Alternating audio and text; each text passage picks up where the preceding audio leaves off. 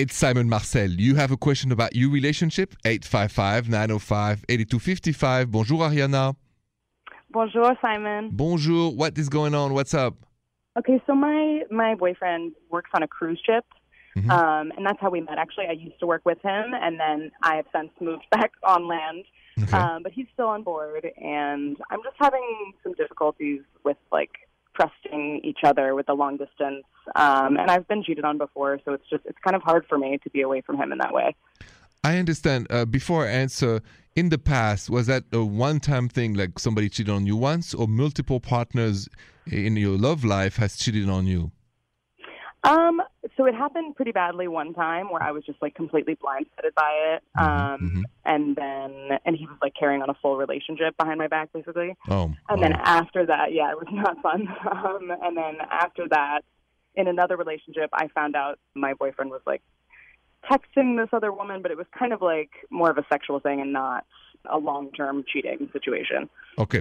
So the guy who was now, he's on that boat, you on the land, and basically, sometimes it's hard to reach out to each other, right? The phone's not working, and then you start to worry, right? Yes, exactly. Okay. So you have a magic tool. You have, as every woman, the tool called intuition, right? Right. Your intuition will never betray you. And the way it goes is if you feel something is happening, reach out to your man and say, how's everything? And then don't hesitate to say how you feel, right? Yeah. I'm a guy. If I'm dating a girl I like and she's worried, it doesn't bother me. She would ask me if she's worried, hey, I'm kind of worried. I haven't heard back from you. That's how you keep it healthy. When you worry, you ask things. You don't imagine the answers. You just ask. Right. You know what I mean? So the more forward you are with him, the more forward he can be with you. And respect. Go ahead. I was going to say, I guess I'm afraid of him then thinking that I don't trust him or that, because he, like I said, he hasn't done anything. Well, we say we live and learn. So, that's why I want you to be comfortable expressing your fear.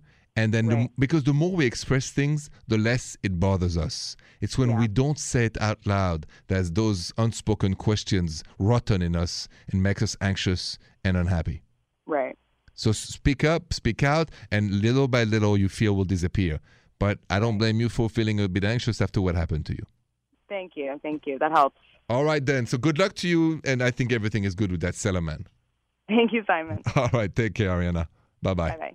Listen, we've all been in Ariana's shoes, right? I've been cheated on, and I had to learn how to regain my trust in my new partner. So let me tell you what happened and how I did it. That's next.